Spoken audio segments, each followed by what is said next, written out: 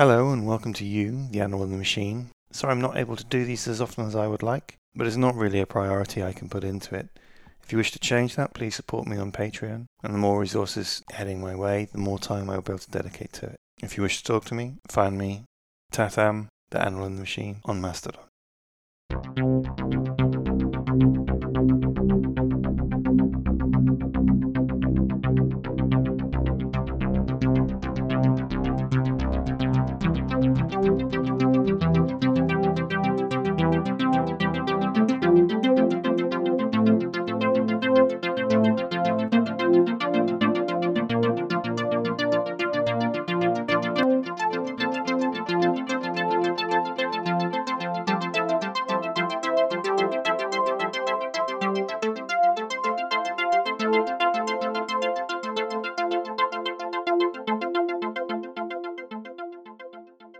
Hello and welcome to You, the Animal and the Machine.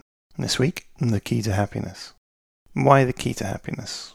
Why that before the meaning of life? Well, it's about the priority and what's really important. If I told you that you could have the meaning of life, but it would make you sad, or the key to happiness, which would you choose? You can give that as little or as much thought as me, whichever you prefer. But the answer is to take the key to happiness. Incidentally, the meaning of life won't make you sad, but that's for next time. The key to happiness is in pleasing the animal part of you. It's very immediate and sensory-led, but don't confuse pleasing the animal with stereotypical definition of hedonism. It's not about the unempathetic pursuit of pleasure at all costs. That will have the exact opposite effect of making you happy. Hedonism is self-destructive. Take a quick examination of yourself. You are evolved with feedback where things that improve survival and reproduction get linked to joy and happiness, while things that don't make you sad. You are evolutionarily programmed. On top of all that animal, our intelligence and self-awareness grew.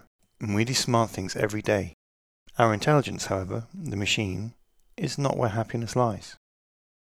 The first thing you should do is recognize and appreciate your emotional state. If there is something making you sad, then requesting you to be happy despite this is not addressing the cause, just the effect. Mindfulness won't work to make you happy if the moment it keeps you in is a sad one. I actually find putting myself in the future better to deal with this. The nonsense of this is obvious when thought through. If you've had to give back a puppy you were looking after, and it brought you great joy, then asking you to just be happy about this is daft. One of the things that can help you be happy is to first allow yourself to be sad. The truth will set you free is a truism, because it's true most of the time. If the happiness is in the animal, and the animal is in the immediate, you can be happy right now with mindfulness. If you can be happy right now, mindfulness will help you, as it will put you in the now and remove future worry. Maslow's hierarchy of needs is a great guide to happiness, although I need to check its origins and regard it as an extension of work of the Blackfeet Nation. It's basically right, but the true perspective, in my opinion, is one of evolutionary need. So I've redrawn it, and this is how I have it. At the bottom is the preservation of genetic self. And to be clear, genetically, your children are you and counting this. Needing water, air, and similar can be counted here. Next, second level, is the conservation of energy.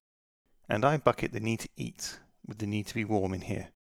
It's a major part of why lying on a beach on a hot day is nice. Above that is the animal sense of safety. The sword of Damocles explains this well. Imagine abundance around you when you're on a throne, and above you a heavy, sharp sword suspended by a single horsehair. There is no intellectual motive here, just the animal instinctive knowledge that the throne isn't a good place to sit right now. Animal satisfaction is the next level, and where most of us are and can improve things. It's the stop and smell the coffee, walking barefoot on the grass, and hugging your children or pets. I'll come back to all of this in a bit. My next one is being in the tribe, which Maslow has as the belonging and love. This is still in the animal, but it's in the ape part that doesn't exist for most species. But we're not talking about them, we're talking about you. We were in tribes before we had fire, and we had fire before we were human. It was the fire that gave the energy to grow the machine part of our brains that makes us human. Moving out of the animal into the machine is the machine's sense of safety. It's the strategic or political threat that Dionysius II, the 4th century BC ruler of Syracuse, Sicily, felt when he represented his threat as an animal threat with the sword. You should look up the story, it'll make more sense. Finally, is the betterment of the tribe. It is the real self-actualization. Understanding this, we can begin to see how we can make our life happy. And what we have are two sections. You've got the animal, where the bottom are happiness breakers, and the top are happiness makers, and same again for the machine. So let's talk about the preservation of genetic self. Nothing is more scary than your child being very sick, and that is a big one on the preservation of your genetic self. If you want to do a lot for yourself and others, defend or fight for universal healthcare. Universal healthcare does tremendous things to the well-being of the British, but in the United States of America, the gaping lack of medical coverage brings so much fear. Incidentally, it's also more affordable than private insurance, as the state, which is you, has monopoly powers. And then there's the hidden cost of losing a large part of your most talented people because they started poor, but I'm digressing into economics, and that will be for another day. So what you can do, regardless of where you are, is get your family's health in the best order you can and lower that concern. An interesting side note on family is that all multicellular life is kind of family, but it's just a matter of degree. The closest life to us, like other humans, come with the most potential satisfaction. But we are complicated and we are hard work. So these things also come with quite a burden. One classic mistake when people get broody and they're planning to have kids is being unable to wait and getting a puppy before then having a baby. We only have so much capacity, and puppies are very similar to babies genetically and therefore also in many ways. So they are hard work. You may find that you need to prioritize your baby, which is correct, but it doesn't stop being unfair on the puppy. In short, if you need a bit more life in your life, look down the evolutionary tree and find the closest life that you have the appropriate time for. It might be adopting a child and giving them a home, or it might be a goldfish, or a houseplant. It's your choice. So if you've got your basic health covered, we'll move on to the conservation of energy. And this is where I like the nice warm summer's day. We can't control what the day is like, and in most instances you can't change your climate. So what this really means for most people is being warm in your home in winter. If you can, insulate your home and put solar panels on your roof. In the summer, a solar-powered air conditioner would be great. This takes some privilege though, so just do what you can. The last of the animal happiness breakers is the animal sense of safety. The US gun lobby would say that if you want to be safe, get a gun. But then they are trying to sell guns. Personally, what would make me feel safer is the person threatening people not having a gun in the first place, as opposed to me also having a gun. So personally, I'd rather have strict gun laws, but that is my preference. You do you. If you feel you need to, make your home safer with stronger doors or windows, and maybe take self-defense classes. It did work wonders for the suffragettes. So on to the big one. This is the animal satisfaction, and it's very much about happiness making, because this is where the joy is. This is where you smell the coffee. This is where you hug your children. You can be your best when you're in tune with your animal. Now, I could probably spend another whole podcast about that, such as doing exercise and keeping your animal machine all ticking over the same. But again, that is for another day. You got to think about things for what the animal wants. Go up tall buildings and take in the view when you want to celebrate success. And be near running water when you want peace. Ideas like rule number 32, enjoy the little things, will absolutely help you survive Zombieland. And more than that, they are how to enjoy life. For real. From an animal perspective, it is the answer. It's better to not drag your child to nursery and everyone being upset, even if it means you get to work on time, but instead go with the flow. Stop and look at the trees, admire a cement truck, if the kid likes it, and just turn up late for work. Now, this is not official advice for life, merely an explanation of how it can work, as your machine sense of safety will tell you if this is a realistic option or not, based on the known long-term consequences. But I can tell you which of these two will make you happier in the short term. Now out there, all advice on happiness dances around this point. Being in the moment, mindfulness, although this assumes you're not in a negative place. Advice like this will help you if you are comfortable, if you have achieved the lower levels of preservation of genetic self, conservation of energy, and your animal sense of safety. But it will not help you if you are hungry, if you need food, or nowhere safe to sleep at night. You have to be in a good place for mindfulness to work. You'll just get stuck in the negative. The main purpose of mindfulness appears to be trying to turn off the machine, but it just won't work with happiness breakers in effect. So, everyone out there, please don't ask people to be here if they're not ready. On to being in the tribe. I class this one as animal because it's heavily emotional based, and generally we are happier in a tribe, but quite often not bothered if not. We are more evolved towards tribalism than most animals. And remember, we were hominids for over 1 million years before we were human, and we were apes for millions of years before that.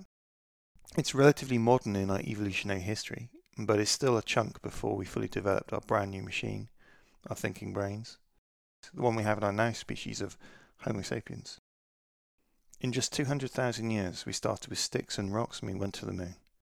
That is exponential growth, and we're still on it, and actually it blows my mind. All we need to do is just not knock over those things that can kill us while we keep growing. Anyway, the tribe is fairly deep, and being in a group of about 20 to 30 people, all agreeing on and doing the same thing, feels amazing.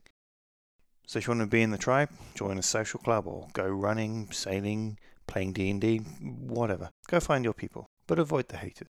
Hate makes you destroy your own world. You can hate the haters, but not too much, or you become one of them.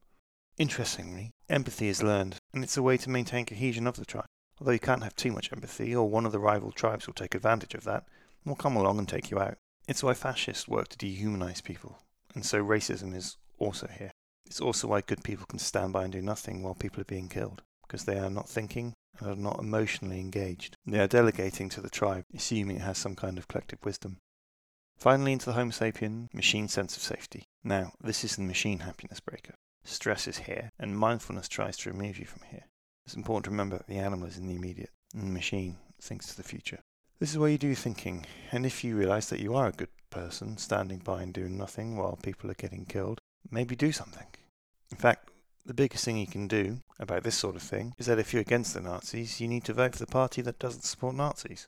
It's pretty simple, really. Also, for politics, there is no neutral. As fascists want to restrict your power, so not doing anything is a choice that you're going to let them. Acting like you've not made a choice is actually choosing not to act. So, stress. Stress is in the machine sense of safety. The definition of stress is having responsibility you are unable to fulfill. You see impending trouble, and this is where mindfulness tries to help you pull your head out of it. This is why mindfulness is only a temporary respite, as these threats are real and your feelings are legitimate. The animal doesn't understand the machine, but it feels the threat, and the animal is only in the immediate. And, as the animal is only in the immediate, it maintains the fight or flight. The animal doesn't understand the machine, but it feels the threat, and as the animal is only in the immediate, it maintains the fight or flight. This is unsustainable, and why your health gets affected by stress. It's also why you can be unsure if you're happy. As stressful tasks pass one way or another, the stress subsides and you find yourself in your happy place again. Repeated stress leads the machine to anticipate the next stress, which is something you know you're going to need to deal with, but in that particular moment, you also do not have the power to act on it. At this point, you need to leave whatever is doing this to you. If it's a toxic relationship or an exploitative job, you just need to end it. More generally, to alleviate the stress, you need to remove things that are working against you. The best thing you can do is leverage the tribe. Don't just fight for your issue, that can be the main focus, but lend your voice to others, and they can lend their voice to yours. Incidentally, the Republican Party are excellent at tribalism. The Democrats actually not very good. They try and bother less people as possible and gain no votes. Democrats wish to do better. They need to get more vocal about more issues rather than turning people away and switch them on. On to the happiness maker for the machine, the betterment of the tribe. Self-actualization was Maslow's take, but I prefer thinking more in line with the Blackfeet Nation. It is possible to be entirely self-absorbed, where you just want accolades for amazing work, and the betterment of the tribe is just inconsequential to you. But even under this extreme, you are still bettering the tribe. More naturally is the want to make things better for everyone. Finding your great work will be one for the tribe, from amazing pandemic vaccines to the development of nuclear fusion, or even Newton's explanation of how the universe physically works. Nobel Prizes, journal publications, and great films are all seen as great successes, and this simply comes from a lot of people taking a benefit from it. But what is a great success? Quite simply, it is something where a lot of people take benefit from it. Most people's wish for self-actualization is to leave their job and start something for themselves. I guess this is mine, although I am happy in my work. It's the thinking ahead and having the opposite of stress. For me, this doesn't pay anything right now, and that's okay. Although again, if you want to go to Patreon and help there, that's up to you. For me, with this, I just kind of need to say it, put it out there, and hope that in some part it helps you. So I guess for now, this is a hobby, and hobbies are about fulfillment. Now, this actually ties quite neatly into the meaning of life, but that is for the next time. Thank you for listening. So go out and vote, and I'll speak to you soon. Bye.